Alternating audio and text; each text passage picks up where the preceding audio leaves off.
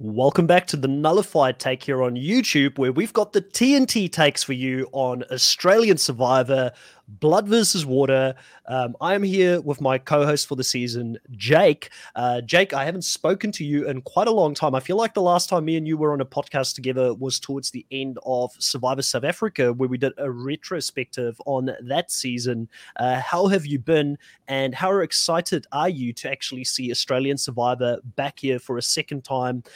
After the pandemic sort of had everything shut down for quite a while, we didn't have a lot of Survivor, but it seems like we've had a lot of seasons. Survivor South Africa started us off straight into Australian Survivor, and then straight into the US season 41, and now again Australian Survivor. How has it been being a Survivor fan and getting all this content?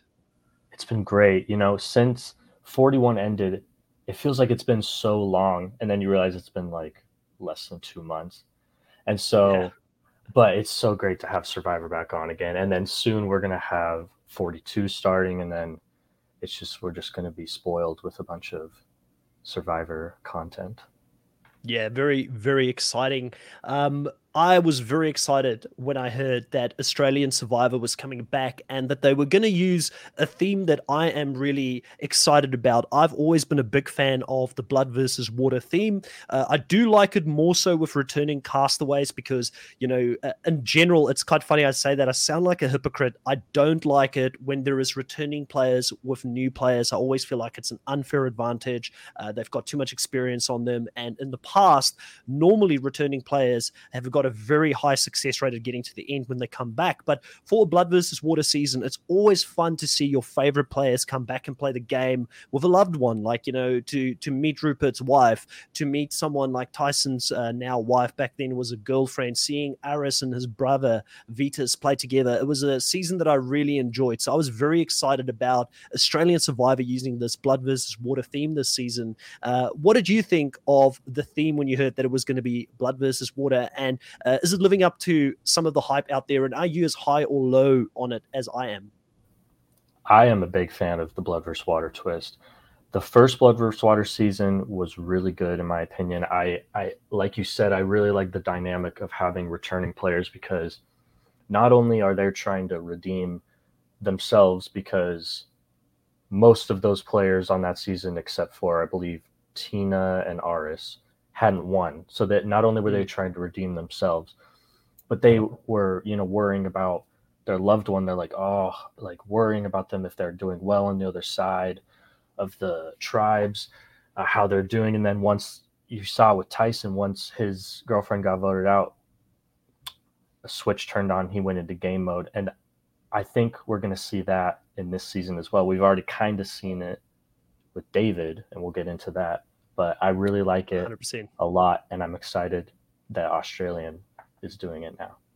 Yeah, I'm loving the David that we saw in episode 3, and we'll definitely talk about that. One of the things that for me has been very interesting, Jake, well, a couple of things that, doesn't correlate with Blood versus Water and how Blood versus Water has played out in the, I guess, the US seasons in the past. And one of the things that really didn't correlate that well, or it's not the same strategy being used this season, is the fact that when you lose your partner in the game here in Australian Survivor, it seems like you're an automatic target, where over in the US, it was the exact opposite, where people wanted to work with singles in the game because it meant that they had no loyalty to anybody on the other tribe. That tribe just voted out their loved one, so why would they want to work with them? It should make for a very strong number in your alliance. At the moment here in the season, we're seeing the exact opposite happening. Why do you think that the strategy at this stage is so different compared to the US? Because, if you look at how it's been played in the past, it just does not make sense at the moment. I have absolutely no idea, if I'm honest with you. I was thinking the exact same thing. We're seeing the complete flip-flop of what we saw in US. The two biggest targets in the last episode were the only two people on the tribe that had lost their loved ones already, Kate and David. It's a bit strange, because you're worried about all of the pairs pairing up with each other.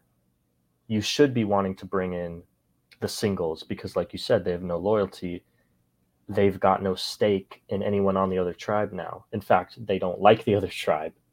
they have a vested anger towards them, like we saw with David. So you should be wanting to bring them in with you. Yeah, 100%. And I'm wondering, for me personally, I had a bit of time to think about it, and I wonder if the size of the tribes has something to do with it. Because obviously, in Australian Survivor, you get 24 cast members go out there and play the game. There's massive tribes of 12 and 12 playing this game. Is it potentially too early in the game to vote a loved one out at this stage, because you just don't know when you're going to get swapped into another tribe potentially with that person's loved one? Are people trying to play a bit of a safe game here because there's a bit more runway for them to strategize and move in this direction? And will we potentially see that strategy change later in the game as more and more people are going to be in the game without loved ones? I think we probably will. I think that the time for this probably is just going to be delayed. You know pretty well, like myself, Jake, when it comes to Australian Survivor, it is a marathon. It's not a race. Absolutely. I think you're exactly right. I was about to say that. I think that we're going to see it flip flop later in the game. They're going to start waking up and seeing, wait a second, we need to team up. I think that we're going to see the singles team up with each other and say, why are we letting all the pairs just stroll their way through the game? We got to split them up. So I think you're exactly right. Yeah, it's been interesting to see now.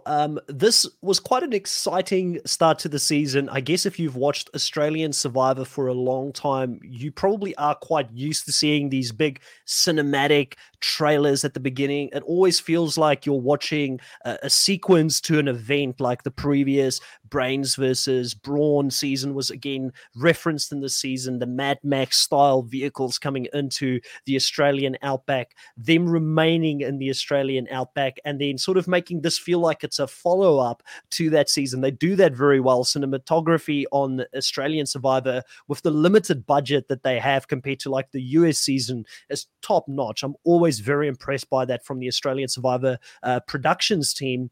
And in this season, there was no different. But the entrance that really mattered here this season, and I was just thinking to myself, if the target couldn't get any bigger, it just got bigger. Sandra Diaz Twine and Nina coming in with a helicopter separate from the others that are already in the game, and Jonathan immediately letting them know that the queen has arrived. I was dying. I was like, in my head, I had no idea what to expect with how they were going to handle Sandra. With Russell, it was funny when he was like trying to say, they're like, why are you a champion? He's like, oh, I'm just a good old boy. And it's like he was like trying to convince them, like, I'm not I'm not who that you think I threatening. am. Yeah. And then with Sandra's Jonathan's like, and Sandra, the two-time winner from the United States version of Survivor. I'm like, how funny would it have been if they just brought her on as a contestant and no one knew who she was, and then Yeah. like he wouldn't have announced it. I thought that would have been really funny. Or if someone was like, wait a second, I think I know you, because she was saying like, oh, I hope no one knows who I am. Well, it doesn't matter because Jonathan just announced it in front of everyone. Marcus and Jenny in the live stream, welcome. Marcus saying, Chrissy's Oh my saying, is that gosh. Oprah referencing to Sandra? That was really funny. But Chrissy is obviously famously one of the non fans playing the game. Croc had to tell her about tribal council, and she still called it something different Like afterwards. And tribunal. tribunal. And well, listen, Yeah. we'll talk about Chrissy a lot in this specific recap, because she is one of my two favorites this season. I've got two standout players that I'm really enjoying this season, and Chrissy is definitely there. Jenny saying here, Nina with the iconic Sandra line. I can't remember that line off the top of my head. What She was it? said, I don't know about that. Yes. When Jonathan said, are you gonna let your mother win again? I think he asked her, and she says, I don't know about that, which I don't know, maybe it was a Freudian slip there or if it was intentional, but either way it was really good. Yeah. Now, obviously, we've got other returning players here this season as well. We had Andy come back for a second time. It was short lived, and we'll definitely get into his gameplay here in the first episode. I'm a big fan of Andy. He's been on my previous recap for last season, and he's a really nice guy. I felt really bad to see him go this early because I know how badly he wanted it. I spoke to him even off air after we did that recap, and he's a real fan of the show. And sadly, I feel like the fans will probably give him a hard time even after this season, even though it's undeserved, in my opinion. He obviously didn't do some things right, and we'll get into that. But I do feel like he had a bad hand coming into the season in any case, because the other two players from Australian Survivor that came on this season, Sam and Mark, they're not as big of a threat coming into the season. They're not the same level of big player that Andy was. Andy was seen as someone that really wanted to shake things up and run the show in the season that he played it, and he wanted to play this big villainous game. We don't know as much about Sam and Mark because they were taken out quite early in that season, and we know that they were a power couple, but Lukey and Jericho and Sarah, they turned the tables at the ultimately against them and took them out and outplayed them very early that season. What was your view on these players coming back? I don't like. I believe you've watched all of the previous Australian Survivor seasons. Yeah, so you're Yeah, familiar with them. What did you I am. think about them coming into this season? You and I talked off air a little bit about it with Mark and Sam. We both thought they were going to do well coming into this because of their low profile. And I think we're seeing that already. I think Mark has a pretty good grasp on his tribe already, and Sam is doing pretty well for herself too. She was able to pretty much flip the table on David, if not for his idol. But I knew Andy was going to have a tough time coming into it, although I was really excited to see him play. So I am a bit disappointed that he got taken out first. Um, Yeah, 100%. I haven't seen season two in a while, so I don't quite remember Mark and Sam too much, but I think I think mostly the show just kind of focused on, oh, they're a power couple. So we didn't really get to know them that much. So I'm excited. Maybe we're gonna get to know them each individually more this season. Yeah, I'm glad they're not on the same tribe and they have to stand on their own feet. I think if they were on the same tribe, they would immediately be classified as a power couple again and someone that they would want to get rid of because they both, from my memory, were leaders in very different ways in that tribe that they played in that season. There was a real threat that they were going to run the show and get the numbers to be able to get people to vote the way that they wanted to go at the end of the day. I believe Zenhen was another person who turned against them there as well because he wanted to take control of that tribe with everyone there. They just very early saw a real threat in those two players coming into that season. But like Marcus said here, for Andy and Kate both being super fans, it is quite sad to see them both ultimately get voted out here in the first three spots for the season. Andy coming in this season, we see him in this first episode trying to very early on take a bit of a leadership role, help the tribe out, build the camp. Mark doing the opposite, even though he's got special forces training, probably knows how to put a shelter together, is very outdoorsy. He lets Andy do all of these things and he takes a step back, not to be seen as the leader. But one of the things that I did notice with Mark is that even though he doesn't want to be seen as the leader, he is, in all three of these episodes, the leader when it comes to the challenges. And Yep. he seems to be the person that's taking charge there. And people are still coming to him, even though he's not being a forceful leader. I feel like everybody wants to work with Mark. So in my mind, Mark in the very, very early stages, and I don't want to get too far ahead of myself here, he could be my sneak winner pick for the season based off what I've seen in the first three episodes, unless they realize how big of a threat he is. But it might be too late by that time. Yep. I was about to say the exact same thing. He, I think we both might be getting ahead of ourselves here, but Yeah. he he has struck a very good balance between leader and non-leader because, like you said, at camp he let Andy take the reins, and look where that headed. But I noticed that in the challenges too, he is constantly giving orders, showing people what to do. Like in the where you had to like dig the sand, he like showed everyone the like fastest way to get through it. I forgot if they won that challenge or not. I forgot if that was reward or immunity, but either way, He's doing very well in that sense. And him and Nina specifically, I think, are doing really well on, Mm, I think it the Water tribe. A bit funny that they chose to name them just Blood and Water. Um, yeah, and that and then changed. and then Jonathan just calls them Red and Blue now, so But it it's doesn't even to matter. me, that's one of the things I like about Australian Survivor is they don't try and overcomplicate. Like this season, especially, I feel like Jonathan's just like, I'm not going to overcomplicate it. It's blue and red, Yeah, like because last season I was being pedantic. The whole season I was pedantic about the challenges and there being a brains and a brawn tribe, and there not being enough focus on the brains aspect when it comes to challenges. Like it was just yep, brawn, brawn, brawn, and I felt it was unfair. So, yeah, not that this season it doesn't matter if you're blood versus water, but I feel like that's just the premise to get them on the tribes. It's the premise to get them on the show. But then the thing you're going to remember is the red and blue tribes or the buffs. That's the most visible thing. So make it simpler for the casual viewer that is out there that won't remember the theme potentially, but they're getting really invested with the players that are playing this hmm, season. Now, one of the things you touched on there is the relationship between Nina and Mark, and obviously that's something that's going to continue to evolve throughout the episodes. But Nina had a really big first episode in the sense that she ultimately. I don't know if she watched any of the previous seasons. I have a feeling that she probably did. Sandra doing her work studying the Australian Survivor game didn't surprise me before she went out there. I mean, she does have a title to defend coming into the season and a reputation to defend. And I think also maybe a little bit of fire behind her because some people thought that she quit in Winners at War when she left the game. And I feel like she's out there to prove people wrong that, in a sense, she said it didn't bother her, but I think it did bother her. And it's also one of the reasons she would want to come back here and not embarrass herself when she's playing this new season of Australian Survivor.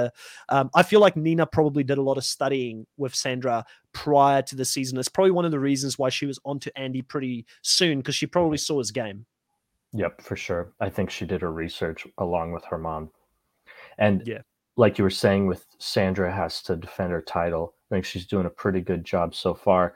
Just comparing herself to Russell, the only other U.S. player. I mean, she survived one tribal council, which is one more than Russell did, and He's going to hate it. she didn't have a idol hanging around her neck.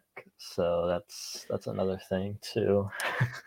Now, I know we've got a lot to get through here with the 3 episodes, but one of the things that for me is quite interesting is to see the amount of people in the US that are now aware of Australian Survivor. Obviously, they've got the partnership with Paramount Plus.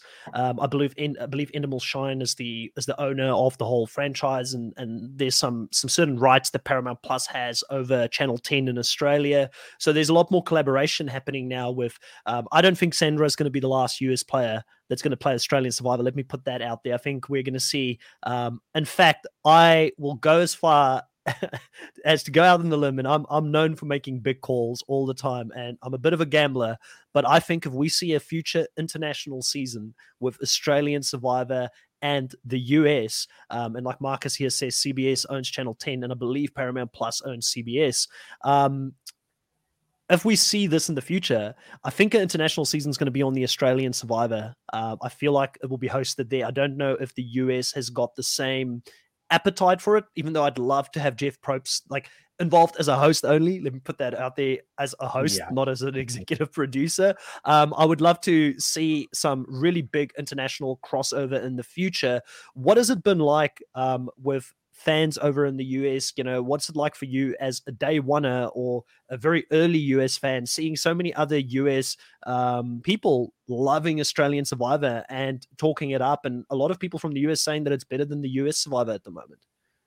Yeah, for sure. I've seen a lot of US fans going down the rabbit hole, seeing, oh, there's Australian Survivor. Oh, there's South African Survivor. Oh, there's New Zealand Survivor. That's how I felt. What was it, like 5 years ago when I found just Survivor in general when my sister showed it to me.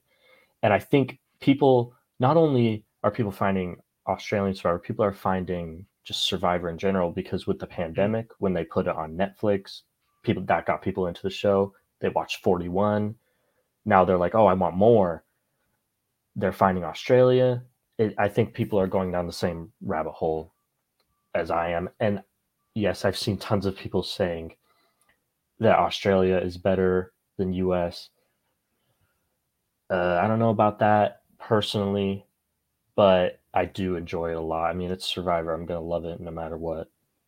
Yeah, listen, I love Survivor. Like I'm obsessed. Obviously, I'll podcast about it, so I have to Yeah. love it. But I'm the same. Like it's a tough one. I think that in recent seasons, Australian Survivor has been better, but I do think that the US has got the capability of pulling it back and getting things right. That's why I said don't make Jeff Probst the executive producer of an international crossover season, because I think that Yep. even though he badly wants to be the executive producer, the one thing I'm really enjoying about seeing Australian Survivor thrive, like it's thriving again this season, I think it's a very solid start, is that, someone like Jonathan Lapaglia, I'm probably pronouncing that wrong. I'll maybe have to stick to JLP for the rest of this. But, JLP as the host here, and then obviously we've got Nico on Survivor South Africa. But I think especially JLP is someone that will translate to an international audience very well. I think that we're proving, or Survivor as a whole is proving that the concept is bigger than the person. Like Jeff Probst, even if he was to retire and move on, I think that seeing Australian Survivor thrive and Survivor South Africa doing well with other hosts show us that it's just a bloody good concept. It's a good TV show. No one's bigger than the actual concept or the show, and there is life after Jeff Probst on this franchise. Absolutely.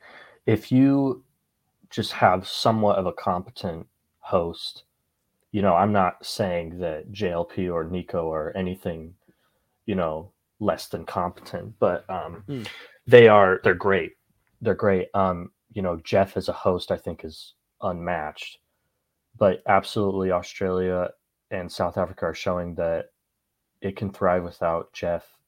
Once Jeff retires, if they choose to keep going with it, which I don't see why they wouldn't, I think as long as they find someone, pretty good, then should be fine. Yeah. Now, back to this specific episode, Andy here in the first episode being the person that is going to go home.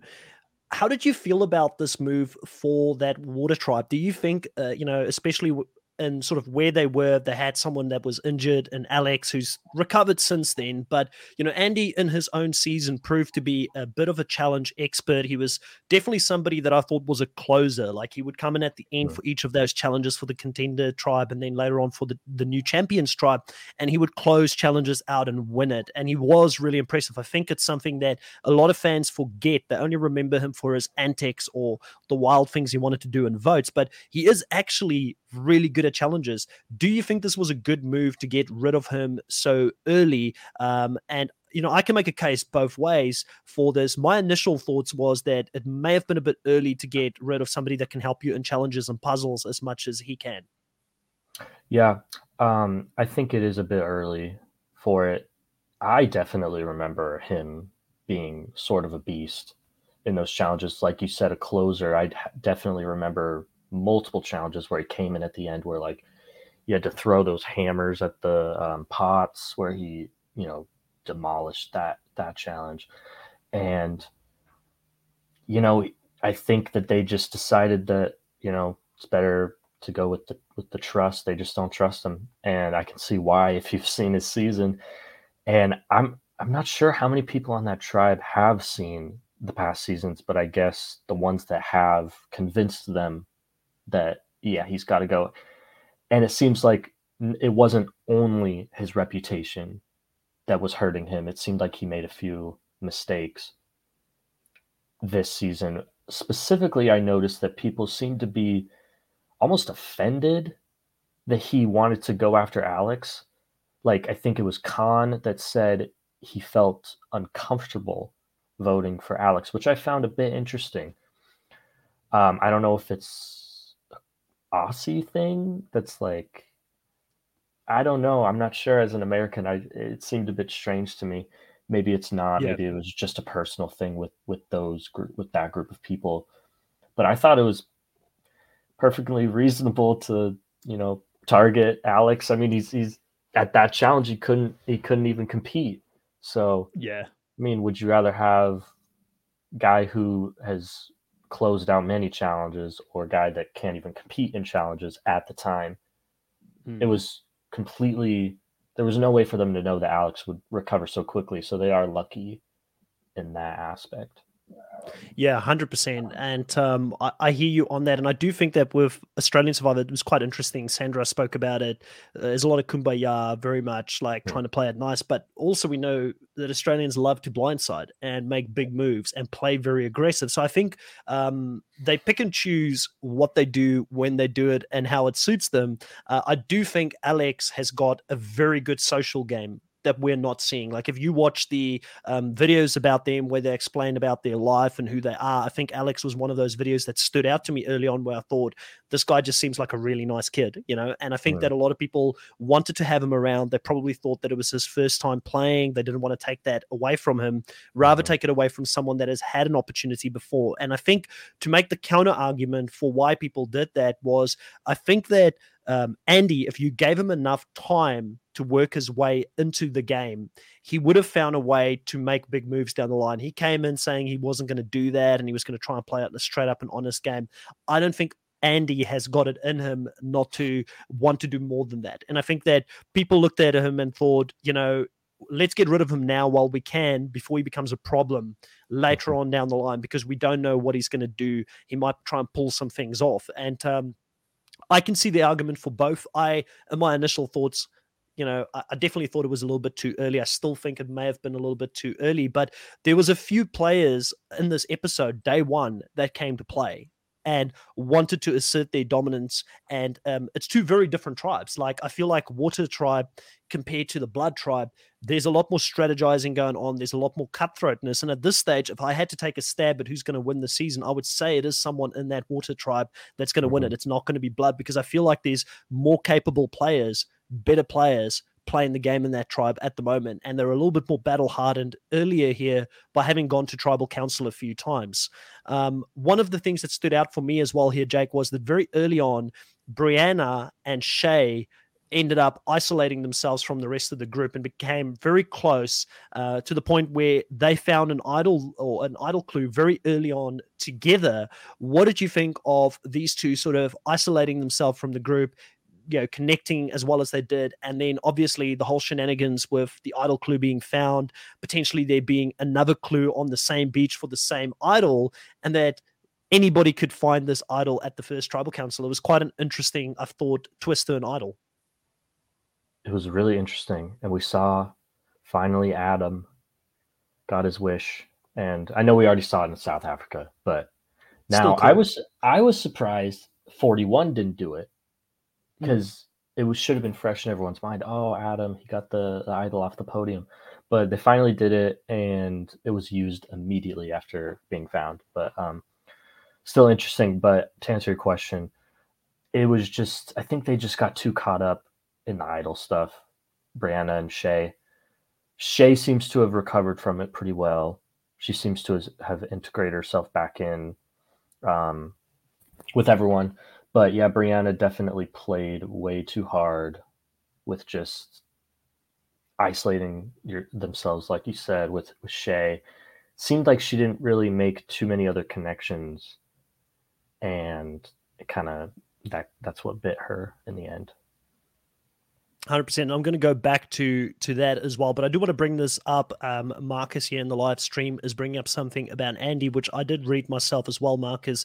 He says that Andy did mention in an exit interview that he does have ASD, Asperger's, and struggles to make connections with people. You can see it in his mind has one thing, but his mouth says another. So basically, he knows a lot about the game, but struggles with social connections, which is why on his original season, he was the merge boot first up. And I did see that as well. And it explains a lot about Andy in the sense of him not always reading the cues as to when people are going against them or they're not on the same page, and him thinking that everybody is on board with him. I feel like Andy's one of those players. If he just had one solid right-hand person, like in his first season, Harry and him, I believe, worked closer together than what we got the opportunity to see in the long term in that game, because they got split up early on in that season. He had a better alliance around him, which didn't work out. He could have maybe done a bit more damage even in this season, but sadly it didn't work out that way. And then the rest is history, as they say, when it comes to that. But going back to Shay and Brianna, I did find it quite like Brianna. I could tell from the first couple of episodes that she's just a high energy kind of person, and when you're out there on an island and you're starved and you're in heat and you're feeling miserable, like the slightest little thing is going to annoy you as a person out on the island. And her high energy and gung-ho-ness on running things and doing things, I think just really started working on people's last nerve out there on the island. And Shay and her probably have a lot in common. Like, when you go on a school trip and you're in a camp and you meet other people, you're going to gravitate towards people that do the same thing as you. You're into computer games? I'm into computer games. Awesome. We're friends. So they kind of connected on that, yoga, CrossFit, physical. She does rollerblading. They're both young, good-looking women into their fitness. All of those kind of things is what kind of made them bond. But Shay, I will give her credit, seems to be a lot more grounded and realized that she needed to cut Brianna loose by the time it got to the end of episode 2. And a lot of other players that are better, or players that have played before that may not have the same awareness, have made the mistake in the past of not knowing when to cut someone loose and when to move on. I mean, Boston Rob even made that mistake in Winners at War when he didn't want to move with Adam, where I thought it could have been a completely different Winners at War season if he knew that he needed to cut Parvati at that time. Yep, I think a lot of us viewers say, "Oh, it's so obvious. You need to move on. You need to let them go."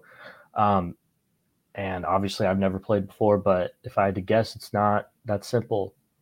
They don't know everything that's happening, But I think Shay did well in knowing that you got to cut her, you got to let her go. It's only, what was it, day like 5 at that point? You got to move on. There's way more game left to play. You have an idol. There's plenty of room to work with there.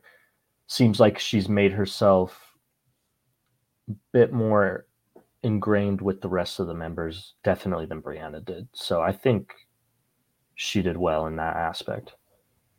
Yeah, 100%. And quite exciting here with the tribal council, first tribal council. I want to sort of go back to that one specifically, where everybody is racing to get to the idol. Chrissy also found the idol. Chrissy is a massive player, big character, really early on in the season.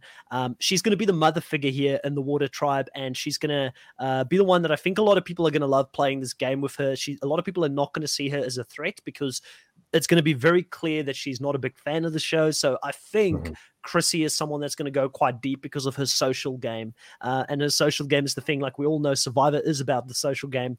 I think that's going to carry her pretty deep into the game here. But she ultimately wrestles Brianna for the shoves it to the side and gets the idol and plays it, burns it on the first tribal council. In hindsight, people might have looked at that and said, you didn't need to play that idol, or play it on Alex if you think Alex is going to go home. But I think when you find an idol that publicly, the best thing to do is to burn it immediately and then go back to tribe, do damage control and say, hey, I just wanted to make sure that this didn't land in Brianna or Shay's hands, and then they hold on to it. So I wanted to make sure it's out of the game. So I thought overall, even though she didn't have the experience of playing this game before, I thought she played that correctly in that moment.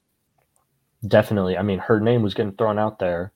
You would hate to find the idol at tribal council and then immediately get voted out with it in your pocket. So it's always better to be safe than sorry, especially in Survivor. We've seen it way too many times where people get voted out with an idol, and those players probably had a really good chance to win if they just would have played it.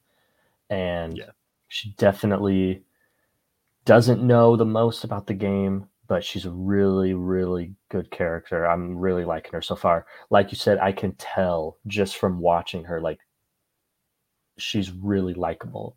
And I think she's got a really good social prowess to her where she can make good connections with everyone. I can just tell from the 3 episodes we've seen.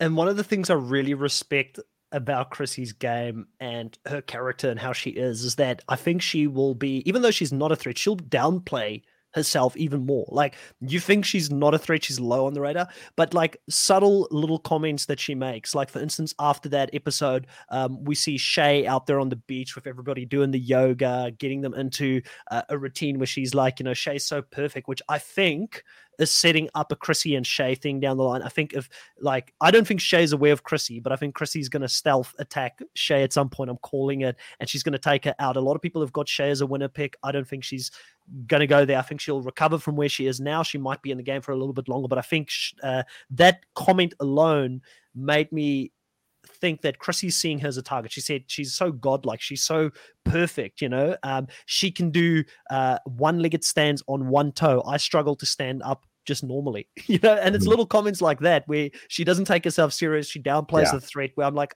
I get why she is popular. I get why when Brianna wanted to turn the tide against Chrissy, that was never going to happen, because Brianna's got absolutely zero social capital to be able to make that move in episode 2.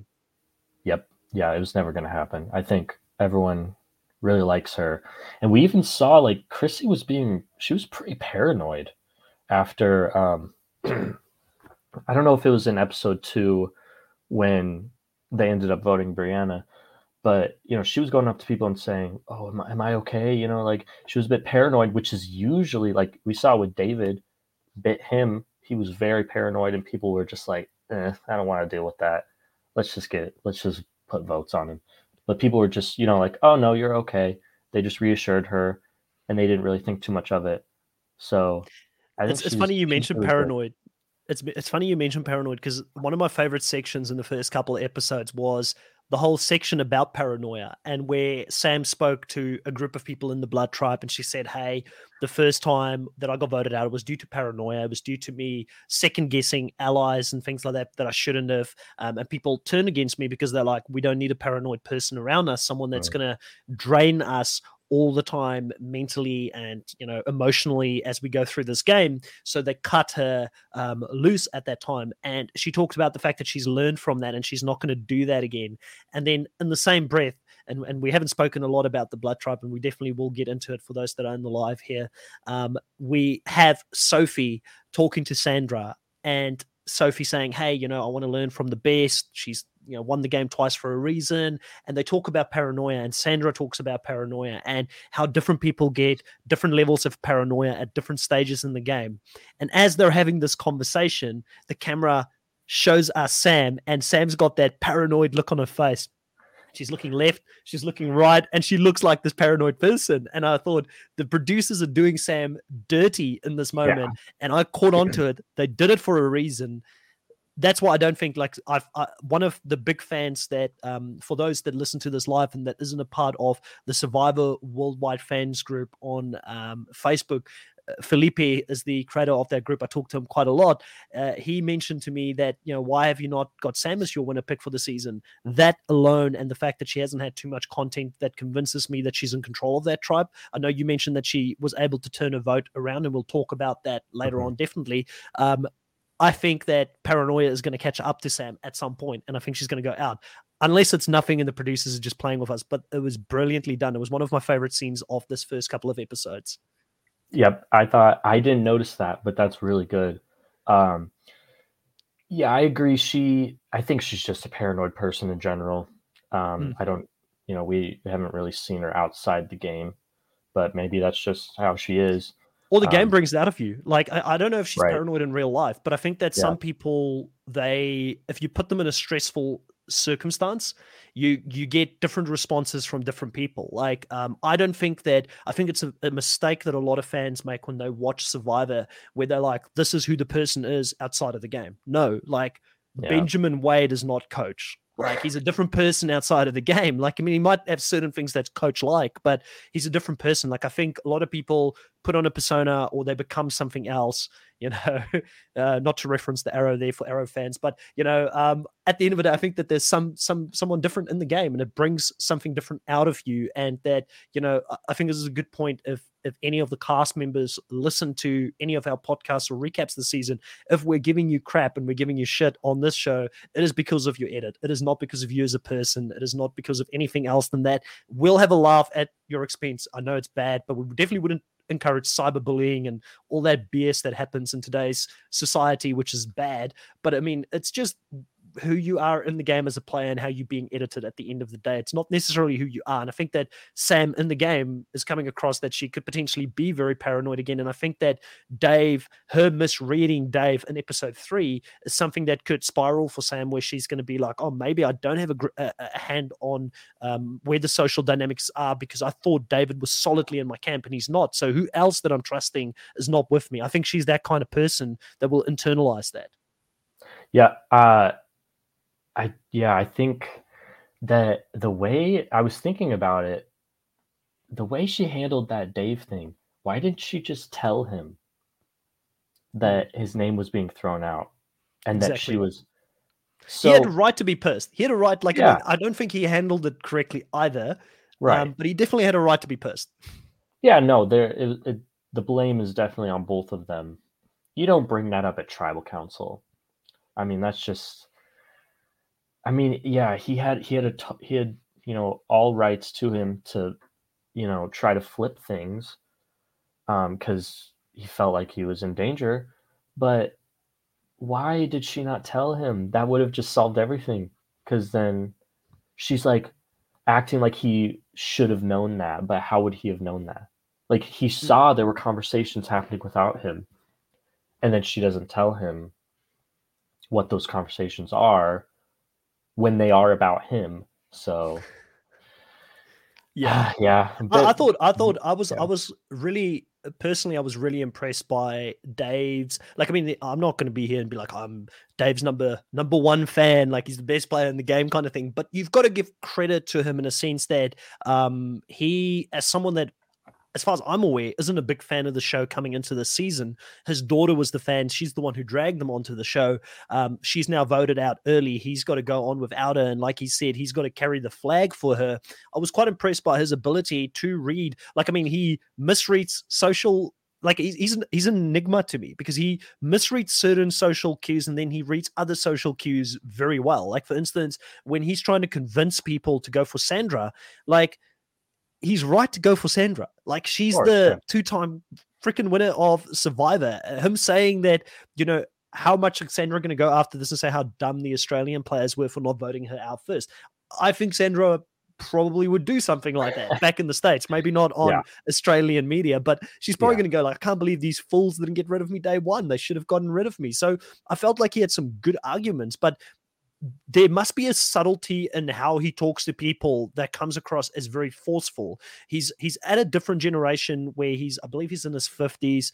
At work, I actually, funny enough, just had a conversation today with someone about how you have to manage, like, I'm a millennial, how do you manage millennials and Gen Z compared to how you manage boomers and other people? There's a difference in how you talk to people. And I think that is somewhere down the line where he's not taking people on the journey with him. It's Dave's way or the highway. He even said the rules of Survivor is now Dave's rules. And I think that's what turned off. I forgot who the person was. It Josh that was in this tribe? The big guy who ended up going and telling Sandra about the fact that he was targeting him. I think it was one of the big guys in any case that did that. And we've seen nothing from this guy until he went and snitched on Dave with Sandra. And it was quite interesting because that changed the whole dynamic. Yeah, I think it was Ben who did that. Oh, Ben, there you go. Yeah. Yeah, for sure. I think it might be just an age thing, or just like a like an age thing. He's just a bit older. Maybe it's just the way he was raised, it's just like, or I think maybe it's just that he's never seen the show, or he's seen very little of it, and he's just making some rookie mistakes. And you're right, he has some good things, but it's just a very big flaw. We see the difference between how Nina and Mark handled when they threw out Andy's name.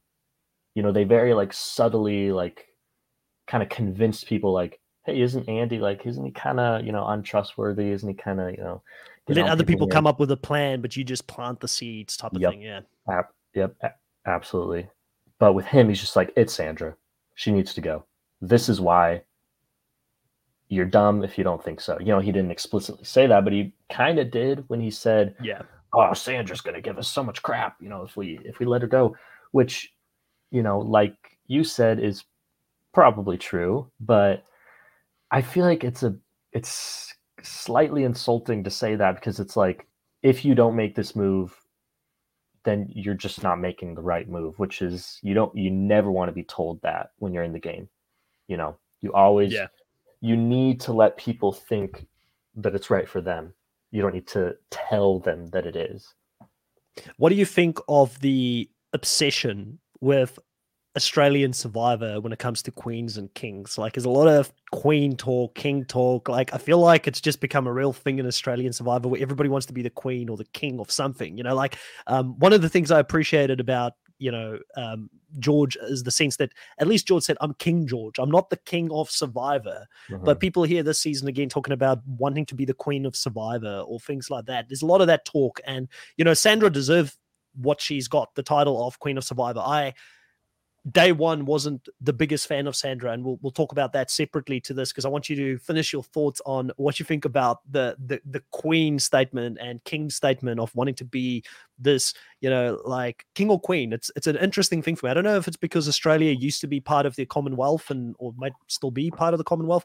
Is that why no, it's a republic, so it's definitely not. But I mean, why do you think there's so much talk about this queen and king thing? Just to me, it's like, I'd rather go out there and say I want to become the devil of Survivor or something like that. There's already a golden god. I might as well become the devil of Survivor. You know what I mean?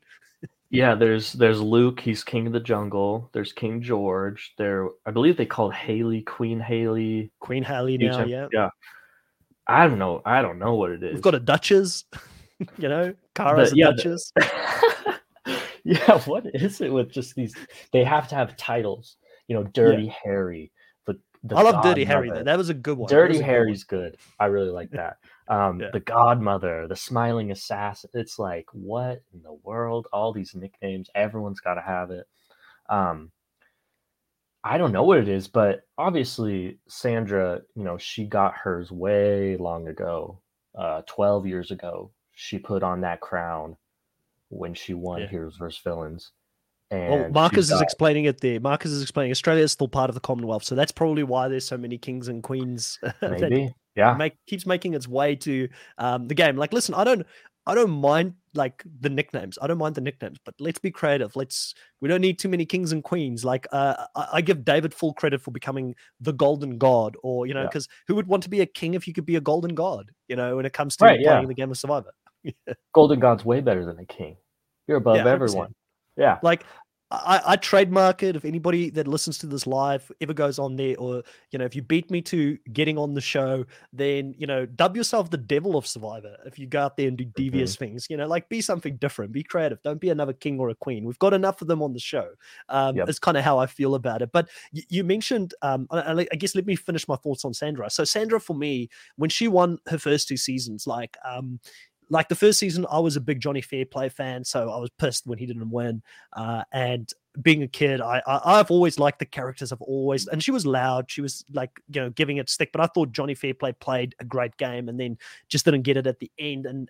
And when it came to Heroes and Villains, I thought Russell and both Parvati, I know, dare say Russell, but I thought both of them played a better game. They controlled more of the game, and she ended up winning it. Now I look back at it, and I've rewatched those seasons as I've gotten older and wiser, and I've seen a lot more Survivor, and I really respect both of those wins. And the thing, I tell you what, that has given me a lot of respect for Sandra is that she could have very easily said no to this season. There was nothing. She's got nothing to prove. She doesn't have to come back and play any Survivor. But one of the things that you cannot take away from Sandra is that if the challenge is laid in front of her, and she even said so in a recent interview that I saw as well, she's retired once again. But if they come calling, she can't say that she won't take it. And I feel like Sandra is that person. Even when there's a Legend season, I'm calling it, she's coming back. She's one of those people that will always answer the call. And I have a lot of respect for that, because there's other players that probably wouldn't do that. Like, I mean, I don't think Boston Rob will ever play Australian Survivor. I don't even think he'll play on the international season. It's just my take on that. And it doesn't mean I don't respect him as much, but because there's this narrative, the challenge co-host that I have, Chantel, she always says, "Oh, Chris, you don't like Boston Rob." It's not true. I like Boston Rob. I've just seen enough of him on normal seasons. Bring him back on a Legend season. I don't want him to be a coach again. I don't want him to be the host of Survivor. He's great, but I don't think we ever see Boston Rob coming back and doing something like this. Tony, maybe if they offer him the right amount of money, we could see a Tony on Australian Survivor, I think. Yeah, I think a difference there is Boston Rob has got young kids. Hmm. Sandra's are older, we see with Nina, and I believe she has one more that is either I think is around the same age as Nina as well. So I think that's probably a big difference. You know, just you never want to leave your young kids back at home. It's always a hard choice for anyone that's ever been on the show to do that. And Boston Rob, he's already won. Already has played what 5 times, been a coach on one. So I think that's a big reason. But I love that Sandra's always willing to play because I Respect, know, right? right, of course, and I love that I truly believe she thinks that she can win, and I love that about her. Is that Hmm. the reality is she's probably not going to win. It's just Yeah. so there's it, it's just probably not going to happen. But I do think she truly believes that she can, and I really like that about her. She's very Yeah. very confident in herself.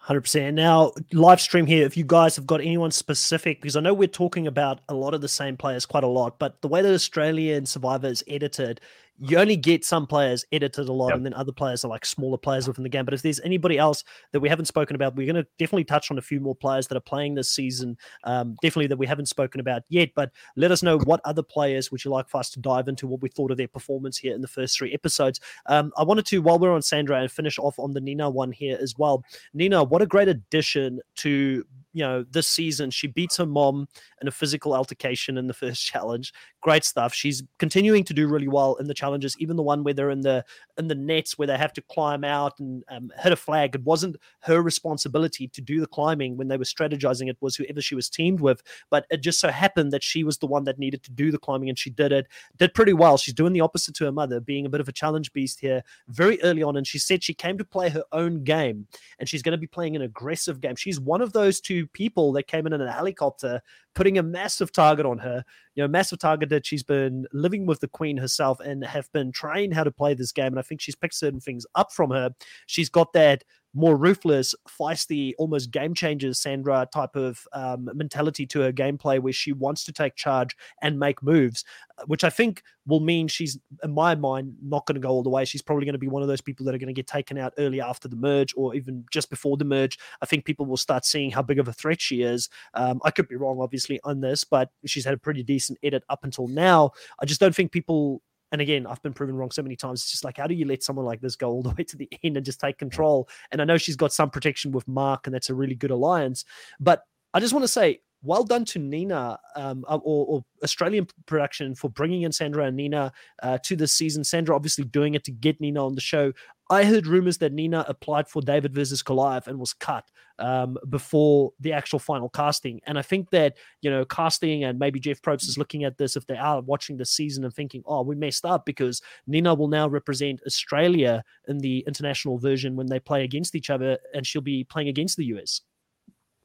Yeah, I am really liking Nina so far.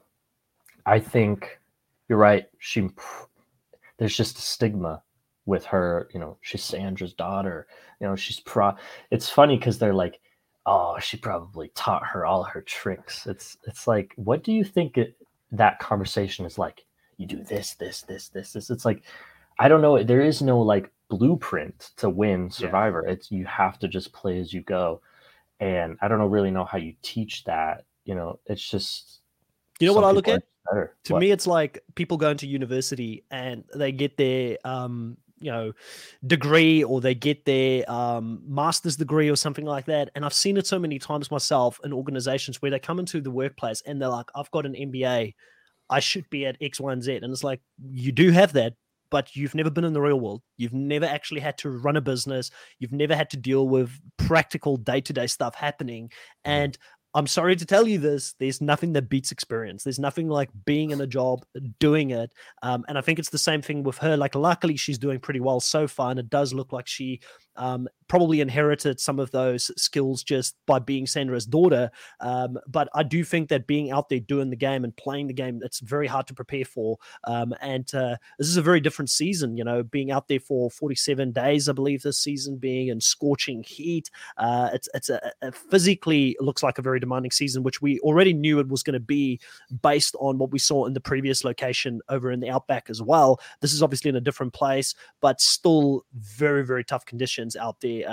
I can't imagine being out in that heat every single day. I'll probably burn up real quick. I hope they get some sunblock or something out there. I guess I've seen some of these survival shows where they put mud on themselves to like try and shade themselves from the sun so they don't get burned. So I'm sure there's some strategies being used out there if they don't get something like that, which I know some fans would be like, how can you give them sunblock? I don't really care too much about the little trivial things, man. Like I don't want to see someone get badly burned out there and then they're like a red lobster the whole time when I look at them on TV. Yeah, it's funny you say that you can't imagine being in that heat. That I've lived through that every summer of my life. I live in Arizona. It gets. I looked it up. I think they showed when everyone was like, "Oh, it's so hot." It was like 41 degrees Celsius, which everyone knows in America we don't use Celsius, we use Fahrenheit. So I looked it up what that is, and I think it's 104, 105 degrees Fahrenheit, which I'm like, yeah, that's pretty standard for a summer day in Arizona. I used to play baseball in high school. There was one summer we played a game, it was 120 degrees Fahrenheit. And I don't know how I got through it. I guess I was just like, oh yeah, I'm just playing baseball. It's hot, whatever. I don't know how I did it, but and I think I'm not saying that, oh, these guys are babies. I would be dying out there too, but it's just funny because people are like, oh, I've never experienced this. I could appreciate it. I'm from South Africa. Africa's hot, man. Like, I definitely we don't do Fahrenheit, we do degrees Celsius, but it would be probably your equivalent to a normal summer day could be anything from 110 to 120, degrees Fahrenheit as well. And I remember playing rugby, like kind of like NFL, the Australian South African version of that, and the rest of the world. I should actually say the rest of the world version because you guys do your own thing when it comes to that. Yeah. But like I've been out in that heat, but I think being out there for 24 hours a day or consistently being in the sun with no shade and stuff like that, I think it would be pretty rough and tough on the body. And it's the kind of things that you kind of sometimes forget. It's where a lot of people say you cannot prepare for that. And then with the Blood Tribe, they didn't have. I believe I heard someone say they didn't have water until like day 3, which is ridiculous because they didn't have fire. I would have thought it's bottled water. I'm pretty sure the Australian version has bottled water, but I do know for a fact they didn't have fire until day 3, which meant that they couldn't use the cooking pot to eat food or anything like that. So that was pretty tough. And obviously with this season, we don't have the same like. And it's hard not to compare Australian Survivor to the US Survivor at times. They get food here, and I'm okay with it. Like I don't need to see people starve out there. I know that they did it in the US because there was less days left, but I'm okay with the fact that it's not like they're eating massive amounts of food. I mean, that's why Kate tortured them when she left and she said she was going to go to KFC. They're still hungry out there, but at least they're getting enough to give us an entertaining TV show. They're not zombies out there because they're that deprived, like you need to give them at least a little bit so they can give us entertainment on the screen. Yeah, for sure. I'm definitely in the camp of give them, make it hard, but don't like make them like just be tortured out there.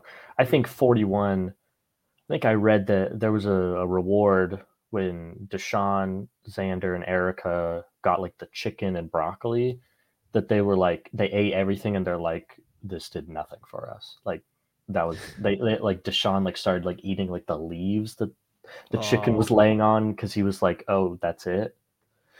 And it's just like, maybe don't go that far. Like a reward should fill you up. You should feel satisfied after a reward.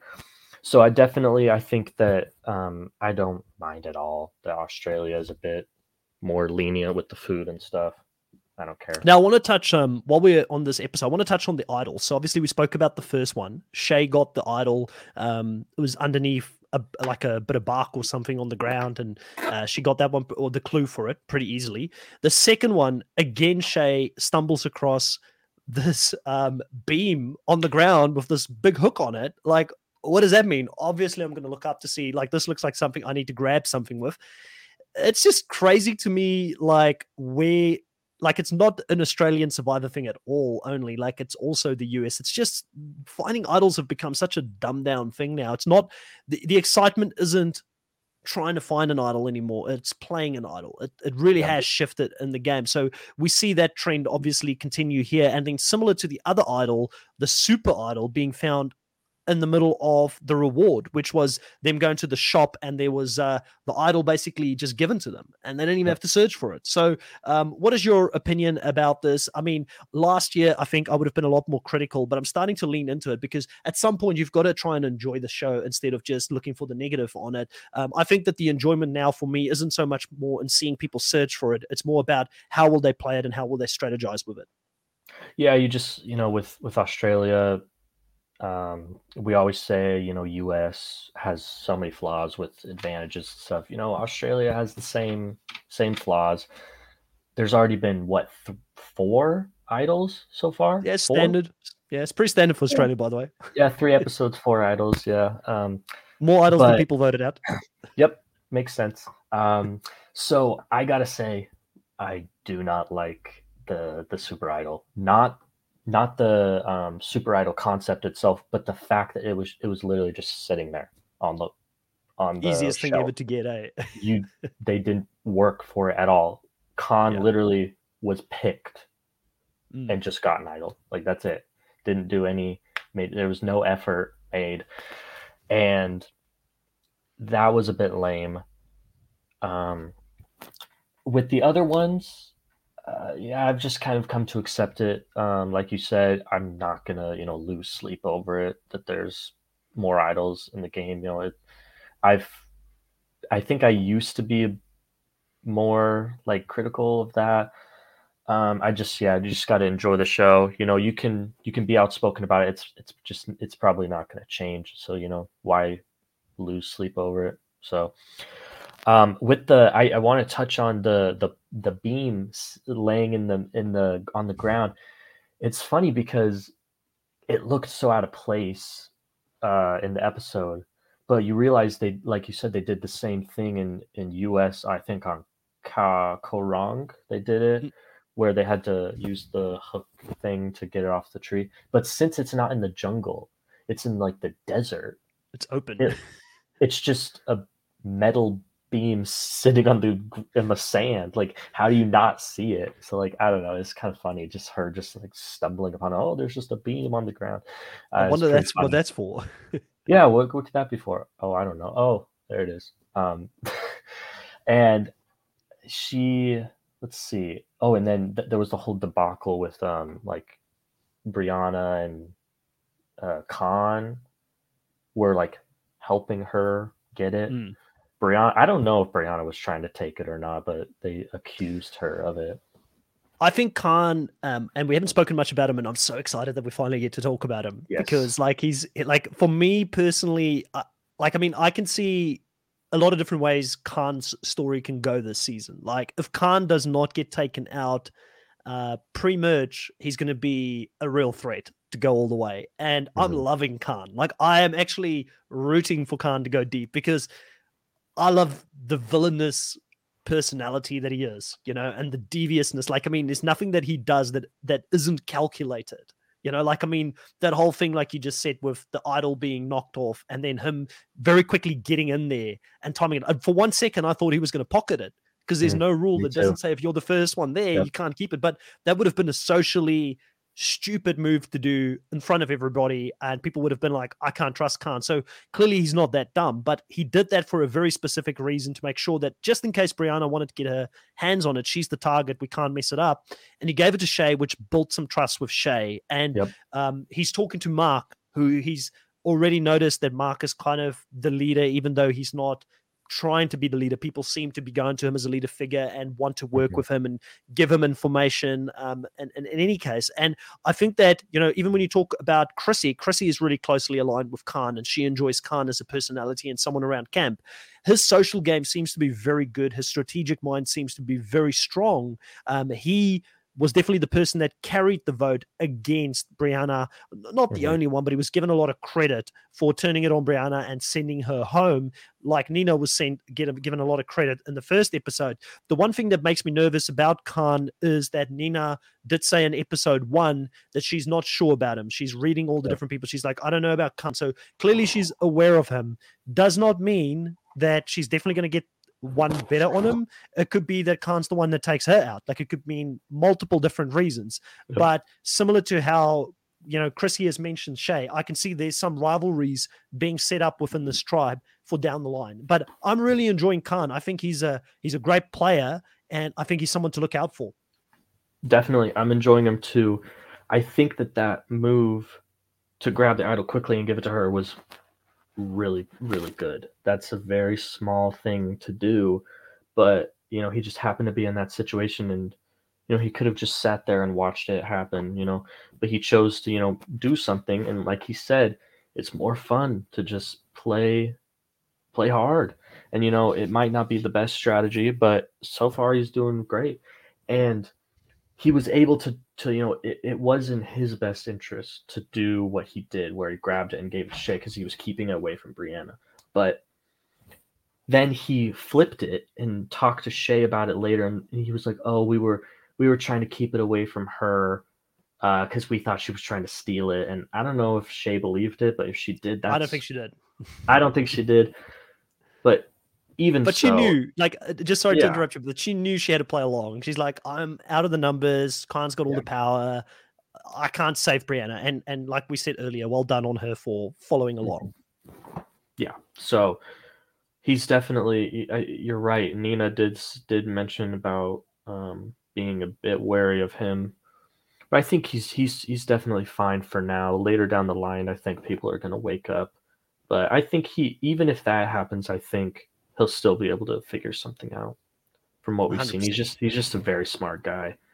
I'm liking him. Yeah. Yeah. So I want to sort of get into the last episode here. Dave comes out there. He sees that Brianna's gone. Ultimately, we touched on it. They win the reward challenge. He's quite scorned by it, and you can visibly see he's upset.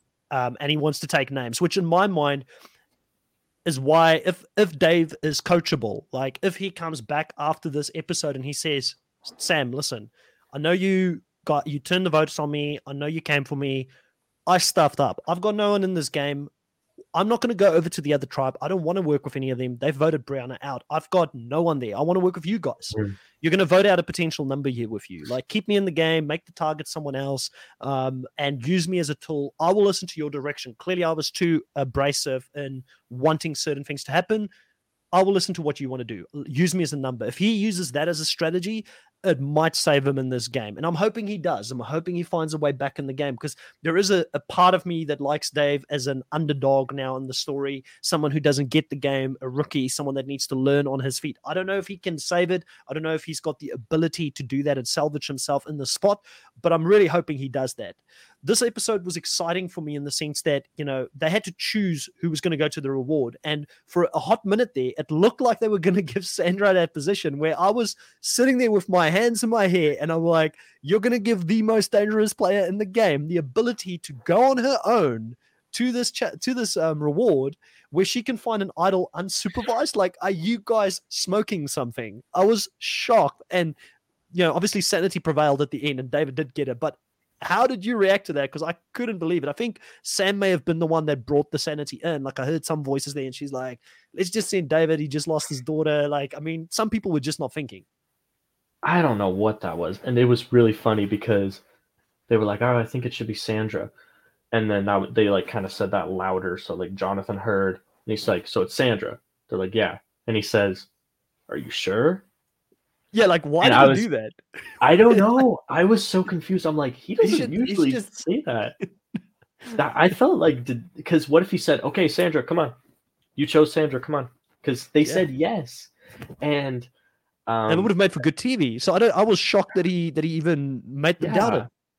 Yeah, I was very confused. Jeff never does that. He's like, are you sure you want to be doing this? I mean, he's probably right for saying it because they shouldn't be wanting to do that, but that was really funny. And yeah, then I think you're right. I think it was Sam that said, "Oh, Dave just lost his loved one, so let's have him go." And everyone was like, "Oh, you're right. Okay." I don't really know why that was. I don't know why that was the Especially because they still wanted criteria. to vote him out, and like it was weird. Yeah, It's like, okay, the one that I'm gonna go and try and vote out, like it's strange gameplay. We're gonna let him go to yeah, this reward, and we're gonna give him the opportunity to potentially find something because everybody should have known. There's a few fans in that on that side. I'm pretty sure Sophie's a fan. I know Jesse's a fan. Jesse very early on. By yeah. the way, Sandra. low key challenge beast this season. Every one of the challenges he's becoming like the Aussie this season. I really want to see how far he gets, and he does look like he's got a cool personality. Hmm. I just need to see a bit more content from him because after episode 1, he's pretty quiet when it comes to Hmm. confessionals. But there's a few fans, there's a few people who know the game, there's a few people who know who the players are. There's some who've played the game before. Very shocked at the decision making going into this. But then again, it did give us one of the better TV moments here for the first 3 episodes where David, Khan, as good of a player as he is, basically bends him over and gives him a nice spanking and sends him back home saying, I'm not going to give you anything so that you can try and like get the target minimized on your back. I don't owe you anything. I thought that was hilarious to see. Maybe not great for his social game if Yeah, he does end up on a tribe with Khan again, but definitely good TV. for sure. That was really funny. Obviously, best thing to do is probably build some trust. Give them an item and say like, hey, like I helped you. Maybe you can return the favor. He was not having any of it. He was out for blood. The second he saw Brianna was gone, and I was just thinking it's so funny that he ended up choosing the guy who orchestrated taking his daughter out of the game. I thought that was really funny, and yeah, he And just you remember his reason? He's like, oh, Khan looks like he's trustworthy. He'll tell it to me yeah, straight. And I'm like, this is literally why could Khan's not so be good. literally could not be more farther from the truth. So Yeah. that was funny, and yeah, he said when he was saying it back to his tribe, that was really funny. He was like, "Oh, are you gonna give me an item?" No, no, I'm not. And what was they did not really focus on the items that he actually did get. What did he get? Like Fishing gear. nuts? Like it was Nuts? there was some fishing gear and some protein that he got back for the guy saying we'd rather have food here, and Hmm. then I'm trying to remember what else it was, but it was some fishing gear and protein. I think like different protein stuff like food that they got taking back, Yeah. and then obviously Khan goes back with nothing. Khan's story going back, and it was confusing in the episode because I wasn't too sure if they could play the idol because they were talking like, oh, I've got all this confidence, I've got the super idol. I'm like, you don't have the super idol because Yeah. the one thing I will give into defense of this, like I know that the super idol is very unpopular in the fandom. Fans don't like it. I would I mean, yeah, it's hard to argue against it. There's some other twists that's come in recently that's also been very overpowering that I don't like the knowledge is power twist. Hated that twist. And obviously, luckily, it doesn't find its way here. But I'm fearful for 42 because they didn't get to see how badly it was received by Hmm. the audience.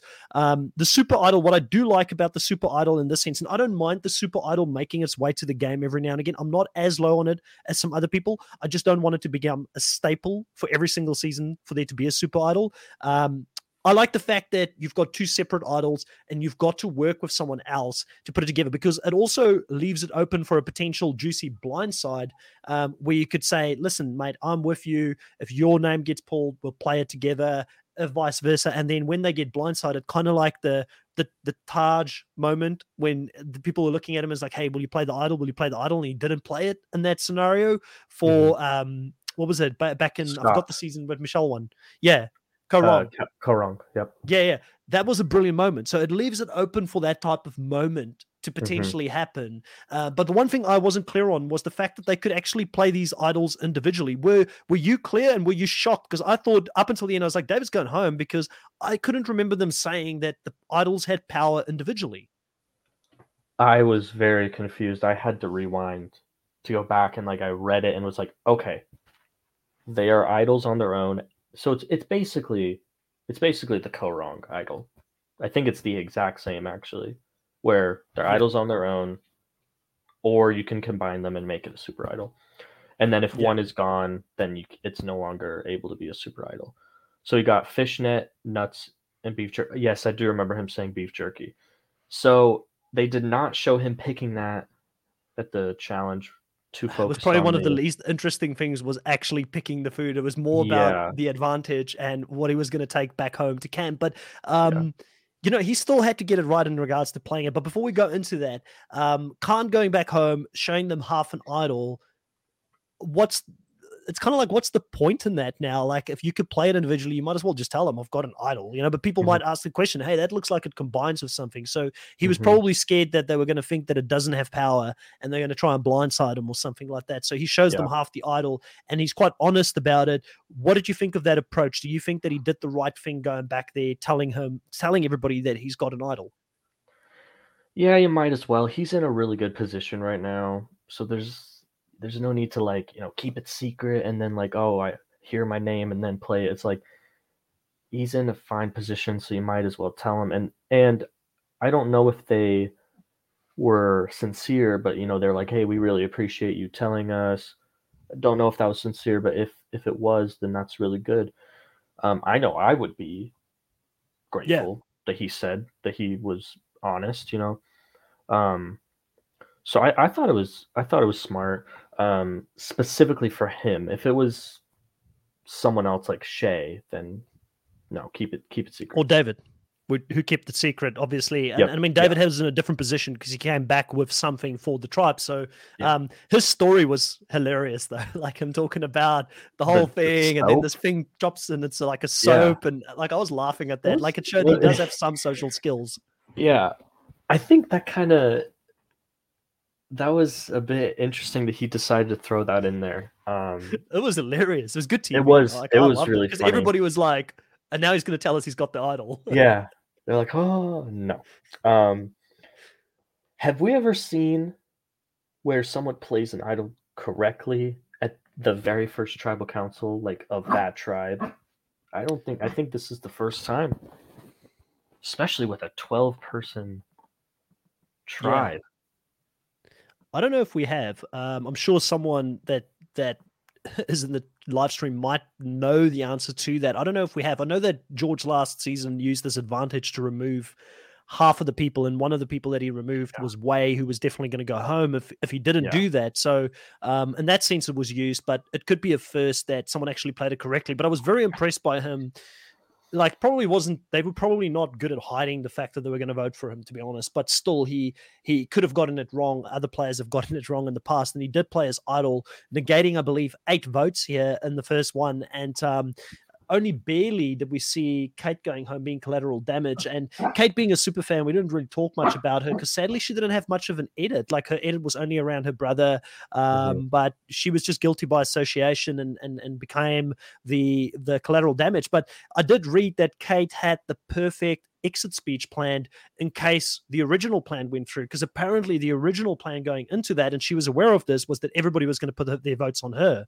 So she was going to go home, and she knew that. And then obviously Dave put his foot in his mouth on tribal council, which meant that she went home. So, or that they wanted to vote for him. But her original plan was to use her brother's words as she left to say, and Dave's got an idol, which he had. And it would have been the most hilarious ending to that episode because it Oh would have been true. my gosh. I forget when Andy said that. That what he didn't know that No, he Dave had an didn't. idol, but Yeah, he just he took a actually stab. did though, right? Yeah, he did. Yeah, he did. Yeah. And that, and and So that and would have been and Dave that was would have gone like been an episode or two later. so Like, he was funny. gone. Yeah, that would have been so funny.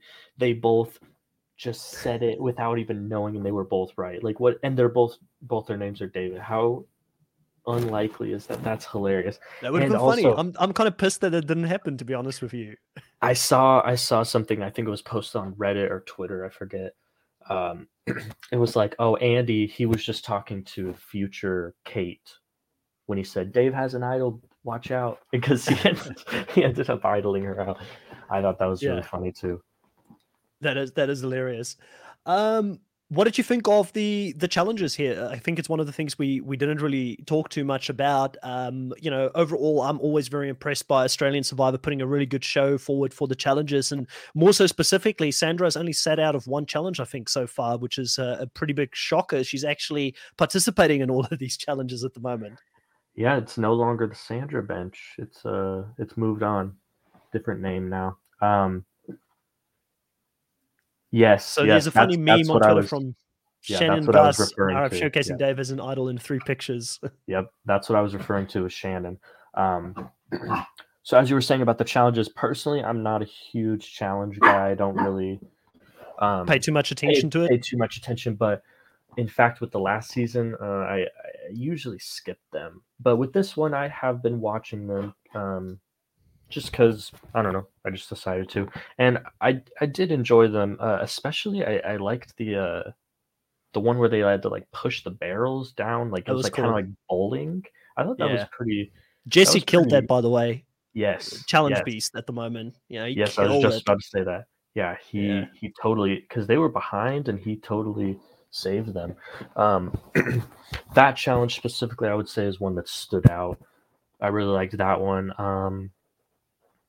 Yeah, The one where they had to Australian. go through the battering rams that they had to use in the first episode, Mhm. and then for some other reason, water got through the first one without any issues, blue, I should say, and then that second one just did not want to budge. It kind of looked off, but I think it was their technique where Mark at one point was saying you need to lift it higher, so we kind of hit it in the center opposed to the bottom of Mhm. the wall that they're trying to get through. So that was an interesting one. One of the things I really enjoy about the season again here, and I really think that if there's one thing that I know that the US Survivor is starting to play with the whole backstory from home and who they are as people outside of the game, which I really enjoy. It's tough to do it in the US because it's a shorter runtime in the episodes. But one of the things I do think the US season could definitely take some tips from Australian Survivor, and I've always said this, is the challenge department, because their challenges, like, I mean, I didn't know that there's that many different variations of an obstacle course that you can do when it comes to immunity challenges. Like, they consistently bring, like you said, the barrel roll, then it's the hatchet throw to get the paint. Mhm. There's consistently interesting and innovative ways that they sort of mix things up in these challenges. And at this stage, I feel like the teams are very equally matched. It just so happens that the one team, the red team won more, I guess, immunities in the beginning, and the water team won more of the rewards, which is just ironic that it played out that way. But I do think that we're in for a good season, and I'm really having my fingers crossed here that we'll go back and forth on these tribes winning in the challenges, and that it will be a consistently good season throughout when it comes to people going to tribal council. Yeah, I think you're right. I think these two tribes are pretty even. Um, in those past two immunity challenges, it was neither of them were really blowouts. So could go back and forth. I think it will. I'm curious when the tribe swap is going to be, because obviously that'll put a lot of messiness with the blood versus water twist. A lot of I wouldn't be surprised if that sort of happens in week 3. I think we're probably going to see another 3 episodes without a twist or a swap, and then week 3 we might, if my memory is correct, we might see a swap around that. But you're right, that could be interesting because you'll have siblings playing in the same team, and could make for some interesting viewing. And in some ways, I hope that they let it play out a little bit longer so that there's less people with pairs going into Mhm. something like that. Otherwise, it just makes the ones without pairs the easy target. It seems to be the theme of the season at the moment, and I want them to try and avoid that for as long as they possibly can in this season. Mhm. Yep, for sure. I agree. Now, I want to finish it off here, Jake, as we get into the end of the podcast here with both of us doing some nominations. Normally, we would have a cast assessment. Obviously, with this season, I didn't get into a cast assessment with you, Jake, but probably in the future we'll do some funny drafts and stuff like that again. But looking at this, what I want to do this season is I want to have us nominate who we think were the top 3 players for this specific. In fact, let's make it the top 5 players. Let's make it real fun here. We'll go for the top 5 players we think that played the best game. This is very edit heavy, obviously, because we Mhm. can only talk about the games that we did see. And Yeah. what I'm going to start doing is I'm a bit of a spreadsheet guy at work. I've never really brought spreadsheets to any of the podcasts, but I want to have a point system this season so we can track who throughout the whole season were top dog in week 1, week 2, week 3, and where did we end up on? Did we call it right? Do we have a good finger on the pulse in regards to who we think is ultimately going to be running this season? And as we do this, we might do even a bit of a screen share here so I can show you guys what I'm looking at the same time when it comes to the cast, and those that have got the video version of this up could at least see the visual of it as well. These are all the players here. Obviously, we've got Andy, Brianna, and Kate, who are the first ones voted out up until this point. For those that don't know about survivor.fandom.com, there's a great wiki online where you can read into the players and get a little bit more background on them as well. And for me, I guess both of us will go one-on-one. I'll nominate who I think is the number one player. And then I'll get you to also nominate at the same time who you think is the number one player. And I'll just make some notes on the side here so I keep track of that for the pointing system afterwards. And we can sort of give points to people. So I think whoever's number one gets 5 points, number two gets 4 points, 3, 2, 1, all the way down to 1. Would that work out right? Number one, 5, number 2, 4. Yep, 3, that 2, works. 1. Yeah, something like that. Great. Okay, so number one player for me, and I'll give you a few minutes here to think. And you can go first with number 2. So I'll go number 1. It's like a snake draft. You go number 1 and then number 2 first, and then I'll go number 2. So that way, we both can sort of think about it a little bit differently. And we both have got our own separate points here that we can give the players as well. So for me, number 1 so far in this first episode, the person who I think is my early winner pick for this season is going to be Mark. I've been very impressed with Mark coming back this season. I think that of everybody that's playing the game, he's got the advantage of having played this game once before. He knows where he's gone wrong, and he's come back with a real focus on him, not to be the vocal leader, not to be the one that's going to drive the strategy very in your face, but I think behind the scenes, everybody is coming to him with the plans. He's the central source of information. Everybody wants to align with him. And unless people see him as a threat by the time they get to the merge because of how big he is physically, I do think Mark, in my opinion, could be there in the long run and could be the winner for this season. So my 5 points for week 1 is going to go to Mark. And over to you, Jake. What do you think for your number 1 spot, and then follow with number 2? I was either going to pick Mark or this other person, and I think I'm going to go with this other person. I think I'm going to go with Nina. Nina, okay, yep. Big, bold call right from the start. Nina, what do you like about Nina, and why are you putting her in your number 1 spot, giving her 5 points here in week 1? Nina, I like that. I think I mentioned this earlier. Her, along with Mark, were able to get out Andy while it was completely their plan from what we saw. But they were totally able to convince everyone that it was their idea, their best interest to do it. She and Mark just sort of subtly were like, "Oh yeah, Andy's pretty, he's pretty untrustworthy, isn't he? He's kind of, going after Alex, it's like kind of unfair, da da da."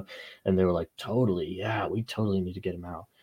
And I think she just played that really well. She was pretty quiet in episode 3, but they didn't go to tribal that episode, so.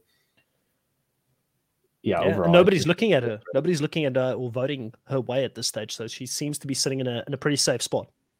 Yeah, it's interesting. The only person I've seen throw her name out is David, who's on the other tribe. He mentioned it a couple times. Was like, yeah, Sandra needs to go, and her daughter. She knows all her tricks.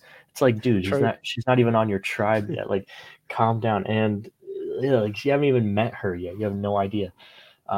So yeah, the only person that has even really thrown her name out is on the other tribe. So I think she's all right. Well, you're first with the number 2 pick as well. So who's your number 2 pick for week 1? We're able to pick like repeats, right? Like I can pick Mark. Yeah, for sure. All right, I'll go with Mark then. They were 1 and 2 for me. All right. And anything that you want to add to Mark, maybe differently from what I've mentioned, or? Yeah, I really like his relationship with Khan. I think that's pretty cool. I would never really guess that they were close. Because from what we've seen, they've not really interacted much. So it's pretty cool that they kind of like, came together for like 1 second. Hey, we should work together. Let's keep it on the low. Like, okay. And then separated. And then now. It's just gonna, that'll be there in the background for the rest of Yeah, the Stealth but Alliance. yep, I really like that. And I like he's just got a lot of good relationships so far with Nina as well. They were able to flip it on to Andy from Alex. Okay, so I'm going to be going into my number 2 pick now, and I am super in two minds about this, but I also don't want to be a copycat. So I'm going to go to Khan for my number 2 spot. And like I've mentioned previously, I think Khan is going to be a big player this season. Like he comes across as almost like George-like player, but at a way more devious, villainy way than George. I think George was just misunderstood and was a bit of a social outcast within his Yeah. tribe early on until he could find his footing. Where Khan is way more dangerous even than George in my mind, in the sense that he's kind of, like we just mentioned, he's a bit of a stealth agent. He's like a ninja, undercover, really ruthless, where I don't think a lot of people have picked up on that yet. I think the big thing with Khan is the first time that he shows his colors and makes a really, really big move, he's going to struggle potentially to recover from that. And people are going to see his true colors. So Yeah. I don't know how good it's going to go for him long term, but I feel like he's really in control of that tribe. He's got the big man Mark, who's my number 1 pick, as his close ally. I do think we, for a reason, saw them talk about their alliance. So the big question is going to come: who does Mark choose ultimately to go deeper with? Is it going to be Nina or Khan? Because I do feel like we're going to see a Nina Khan potentially head to head at some stage in this season. So very interested to see how that's going to play out for the rest of the season. And then my number 3 pick, because I also have the next pick, which would be number 3 for this week 1. I was in two minds between who I was going to go for here, but I'm going to go with Nina for this one. I have been impressed by Nina. I have a feeling that Nina potentially could be someone this season that is going to fail or flail out close to the merge or just after the merge, because she's going to become too big of a player and people are going to notice her and she's not going to be able to stay under the radar for too long. But I can't fault her on what my gut feeling is about her edit. I've got to give her credit for what I've seen. And so far, she's done nothing wrong. She's played very well within herself. Like you said, giving other people, planting seeds, let them make the decision. She's got a very collaborative approach, but she's not there to be a passenger. She is there to be a driver. And she's aligned with the top player, in my opinion, in the game at this point, which is Mark. So I can't rank her any lower than third. So she gets 3 points from me and she is in third place here. Back over to you, Jake, with the number 3 and number 4 pick for week 1. All right. I want to switch it up, go to the other tribe now. I'll go with Sophie. Sophie, okay, tell us what you like about Sophie, because we have not really spoken about her at all in this podcast. We So what do haven't, you like you're about right.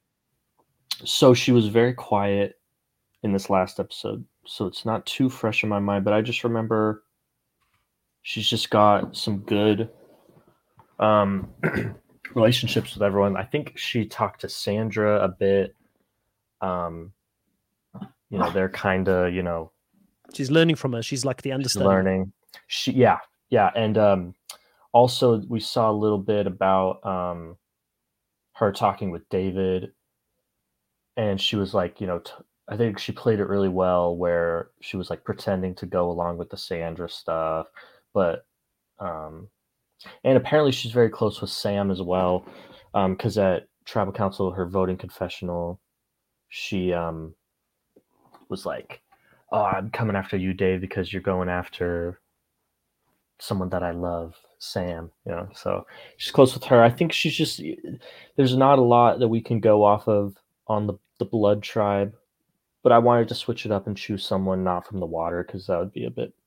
Water's just been dominating. Like, They when it have comes to strategy, it's like Sam said in this last episode, they didn't talk strategy until they had to, absolutely Yeah. at the last minute. And they're like, that's why they had so many different opinions of who they wanted to send home. That's what happens when you don't talk strategy for 6 days Yep. before you get to tribal council. It was longer. I think it was nearly 9 days probably before they went to tribal council. So Yeah.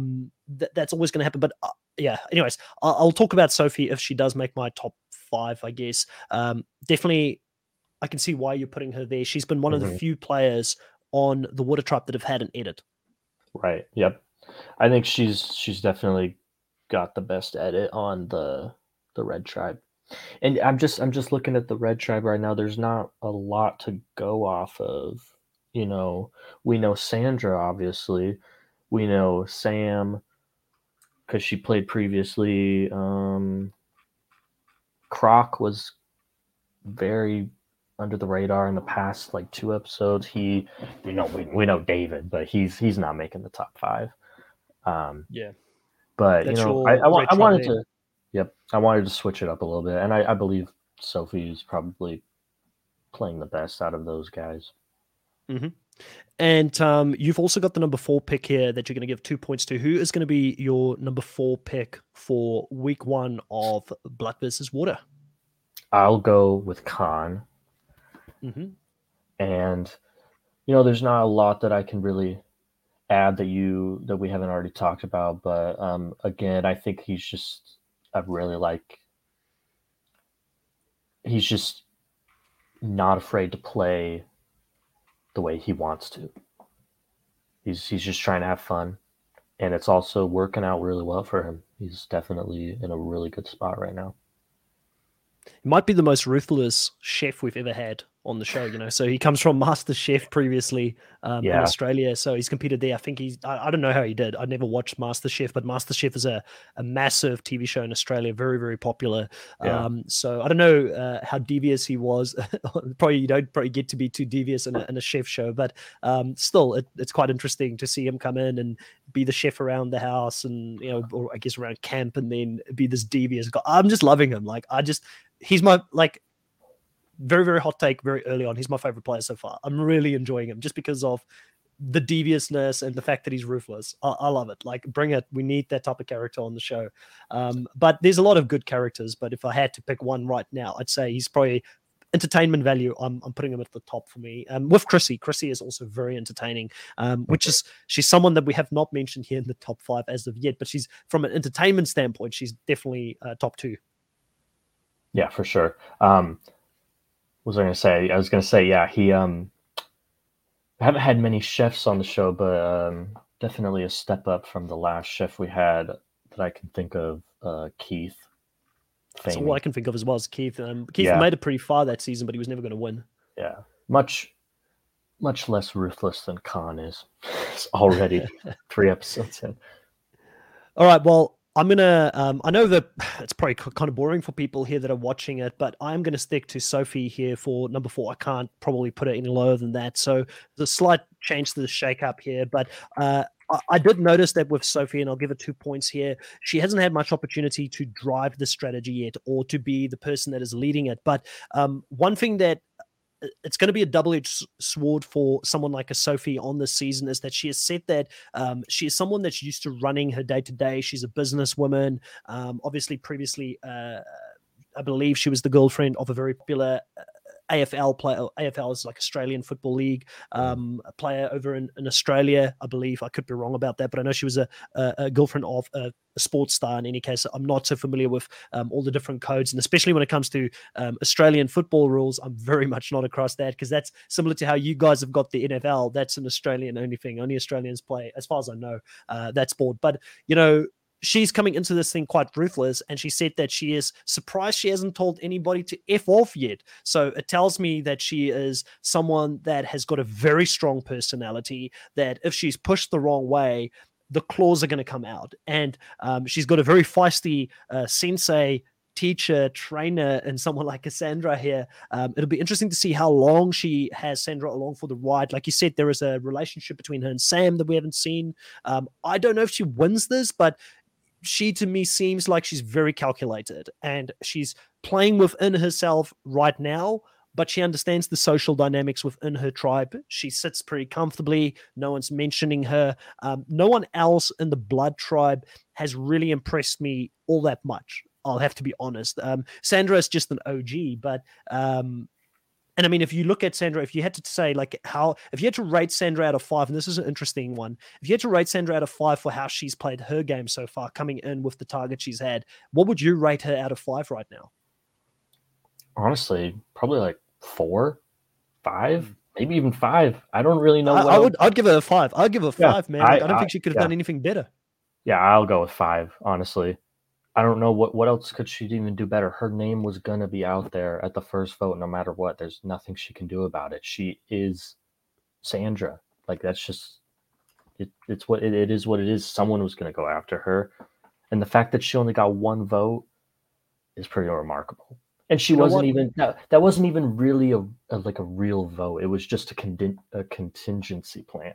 So For that reason alone, she's my number 5 pick here. Like I yeah. have to give her respect because I said no one impressed me on the Red Tribe, but listen, like it could have only gone down for Sandra the first 3 episodes. Like, I mean, coming with that big of a target, no one else on the season, and she does not add physically that much to a tribe. I Hmm. mean, she by all means could have been number 1 voted out, and I would not have been shocked. So her surviving one specific tribal council, understanding that she has to play nice, she can't play the US game. Like Russell had a big error that he made when he came in trying to play a US game, very cutthroat from the beginning. People didn't take to that at all. He didn't change his game coming into that. So Sandra changing her game and adapting it, she said, there's always different ways to play the game. It's just what is the game that is required right now for me to be able to get further. She's playing the right game there because this is the first time. I mean, Game Changers, there were some big threats, not a threat at her level, but still there were some other bigger threats around her. And then Winners of War, there was other big threats around her. She's come into a Hmm. season where she stands out like a sore thumb. So for Yep. me, based on that alone, I'm going to give the Queen respect. I'm going to put her in 5th place here as the players that impressed me the most in week 1. So my number 1, Mark with 5 points. My number 2, Khan with 4 points. My number 3, Nina with 3 points. My number 4, Sophie with 2 points. And then number 5, Sandra with 1 point. And I feel very confident about that top 5 here for week 1 at least. Yep. I'm gonna go with Sandra with my number 5 too. Actually, you've convinced me. I wasn't gonna do it, but now thinking about it, there's Who was the other just person that like? Who's the other person that I talked you out of giving the 5th spot? Just so ah, that person can add me if they're listening to this. I think it was gonna be Chrissy. Yeah, Chrissy's been great. Like Yeah, she's an honorable mention for sure. I hadn't really thought about it until we started talking, but her social game's been really good, honestly. Like people seem to really like her and gravitate towards her, and I think she's doing well. And just to elaborate on Sandra a little bit more, she is known very notoriously bad at challenges. Mm, Australian Survivor is the most physical challenges we've ever seen. hands down. And she hasn't been called out for it once yet. Well, JLP did it once. I heard I would like there was the one where they had to push people over like the I think it was like the rolling Yeah. thing Yep. and he's saying, "Oh, Sandra's struggling," and she wasn't even struggling. I was like, JLP, what are you doing? Like she was like flying She through it. she struggled for like 1 second and then she was able Yeah, to pull herself JLP was over. just looking for that moment. He's like, "I'm gonna call it out. I'm gonna call it out."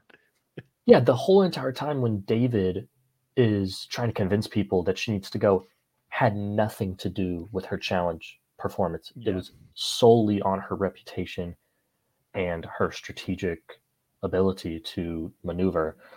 And that's pretty incredible that no one even mentioned her, lack of challenge ability when that is pretty much what she's known for as her biggest flaw. So yeah. I think that easily gets her top 5. If we were to start back at the beginning, I might even put her higher, honestly, now thinking Yeah, about just it. based on that. I think she deserves an honorable mention, but I don't think she drove any strategy. A lot of it was, I'm going to come after David. David's coming after me. I'm going to make sure he gets voted out. I don't think she had any influence on where the vote went. But just for the fact that she played defense as well as she did, I think she deserves to be in the top 5 in my mind with the target that she's got on her back.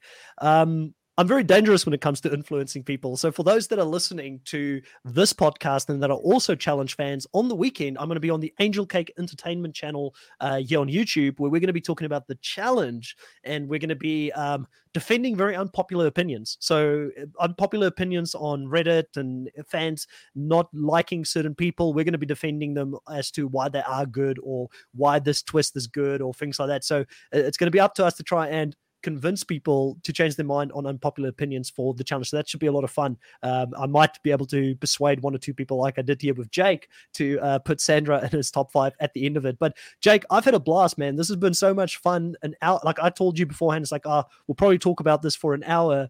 But I mean, I had so much fun. It feels like we only spoke for about an hour, and it's an hour and 43 minutes in. I hope you had fun talking about this first week of Australian Survivor. I think week 2, what's going to make it exciting for me is if we come in here and our top 5s look very differently. I think that could be very exciting. And I think this season we could see that. We could see a lot of people, when you're that high, when you're Mark and you're being rated number 1, or you're Nina and you're being rated number 1, you can only go down from there.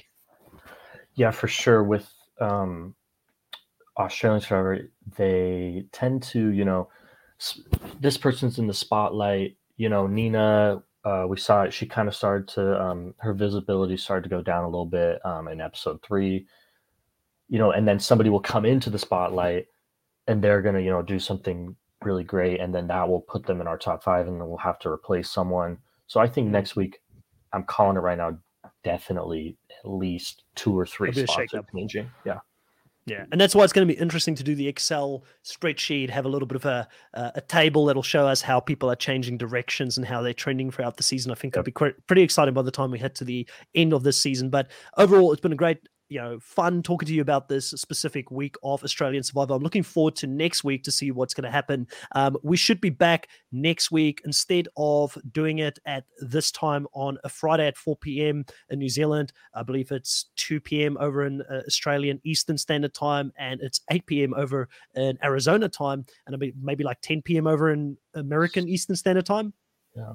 Yeah, what we'll be doing, instead of a Thursday or a Friday, depending on where you are in the world, it will move one day forward. It'll be the same time, so it'll be Saturday if you're in Australia or New Zealand, or it would be on Friday evening if you're over in the US. And I'm looking forward to talking to you guys then. Jake, it's been great talking to you. Everybody keep an eye on the Nullified Take for later on tonight when we talk about the amazing race. I'll have my co-host, the lovely Michelle, back with me as well to talk about the latest episode for the amazing race. Have you been following that, Jake? I haven't. My girlfriend's family has been watching it, and I was over at their house, and I watched it for 20 minutes, and I was like, man, I actually miss watching The Amazing Race. So I might catch up with it if I have time. But currently I haven't really been keeping up with it. If you need to message somebody to talk to it about, just send me a message. I'll talk to you about the season. It's been a fun season. It's been a bit of a difficult season because obviously they had to cut it mid-season and then reopen because of the pandemic, but still a fun season to watch overall. For everybody that was here on the live stream, Sandy, Marcus, thank you so much for always jumping in on these. Same with you, Jenny K. It's great to see you back. Sandy, very, very good to have you as well here in the live stream. Always fun to have you guys here, and we look forward to seeing you next week. And for those that are listening, remember you can listen to this on YouTube, you can listen to this on Spotify, the Nullified Take podcast, also now on Google Podcasts, Apple Podcasts, and Anchor FM as well. So if you like to listen to podcasts rather than watch it, then definitely go do that. Please remember to subscribe if you haven't done so as of yet. Put a like on this. It does help with this to get recommended, these videos to get recommended on the YouTube algorithm. And if you're listening to it on any of those other platforms, please remember to rate it if you do enjoy this. Different recaps that we're going to be doing here. And we're hoping to have some future guests as well at some point on the podcast as well. Thank you very much, guys, and catch you next week. Goodbye.